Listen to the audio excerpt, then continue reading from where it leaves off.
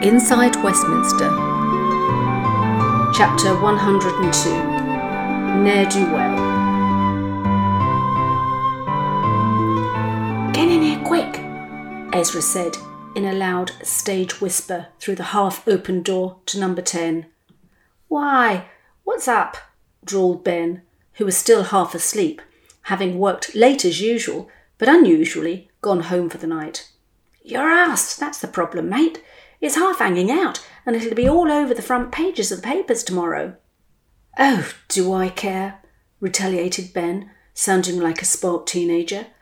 "Look, mate, I don't care if you walk the walk with your airy outside plumbing on display, but it just doesn't look good, that's all," complained Ezra, but continuing, "And anyway, what on earth did your parents teach you? Obviously no self-respect or discipline." Ben shrugged his shoulders and harumphed. His appearance was really the last thing on his mind, and he replied, "I really don't give a flying flamingo whether my arse is tucked in or not, and I don't care what anyone thinks.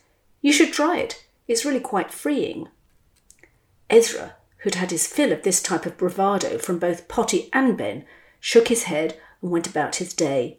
But sure enough, next morning, much was made of the PM's chief advisor's arse crack.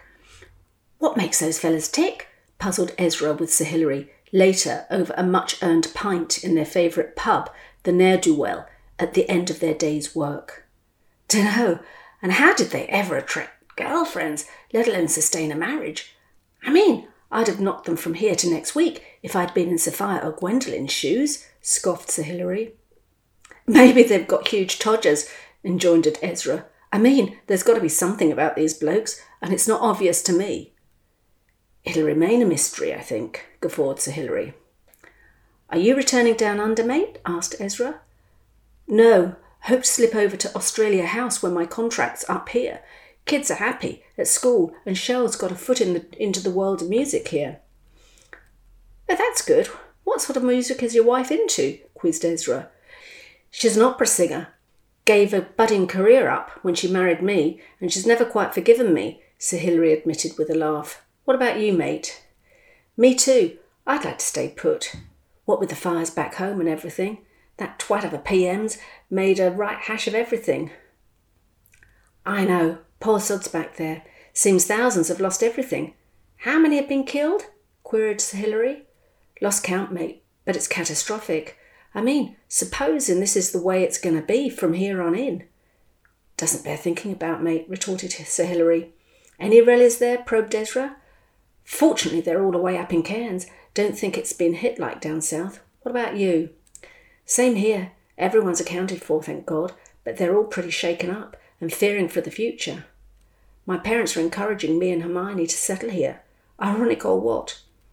"Sensible, mate. Weather here doesn't kill you." They both laughed nervously as they downed their refreshing drink and called for another. "Love these English pubs," said Sir Hilary. "I know, nothing quite like them anywhere else in the world." "You know, the owner of this chain was a great mover and shaker for Brexit," said Sir Hilary. "No, I didn't know that," admitted Ezra. "Yep, and he's going for a massive expansion with growth in his staff numbers, so he's putting his money where his mouth is," continued Sir Hilary. "Not like that two-faced git, what's his name? You know, the vacuum cleaner man." "Oh, him. Yeah, he's shoved off to Singapore or some other place equally luxurious. Called for Brexit, appeared to be one of its greatest advocates, then chooses to relocate just in case." "I know. Still, let's hope he'll end up wishing he'd stayed," laughed Ezra, realising that he'd actually become quite an Anglophile in his time in London. "Sort of grows on you, doesn't it?" chuckled Sir Hilary. And Ezra couldn't disagree.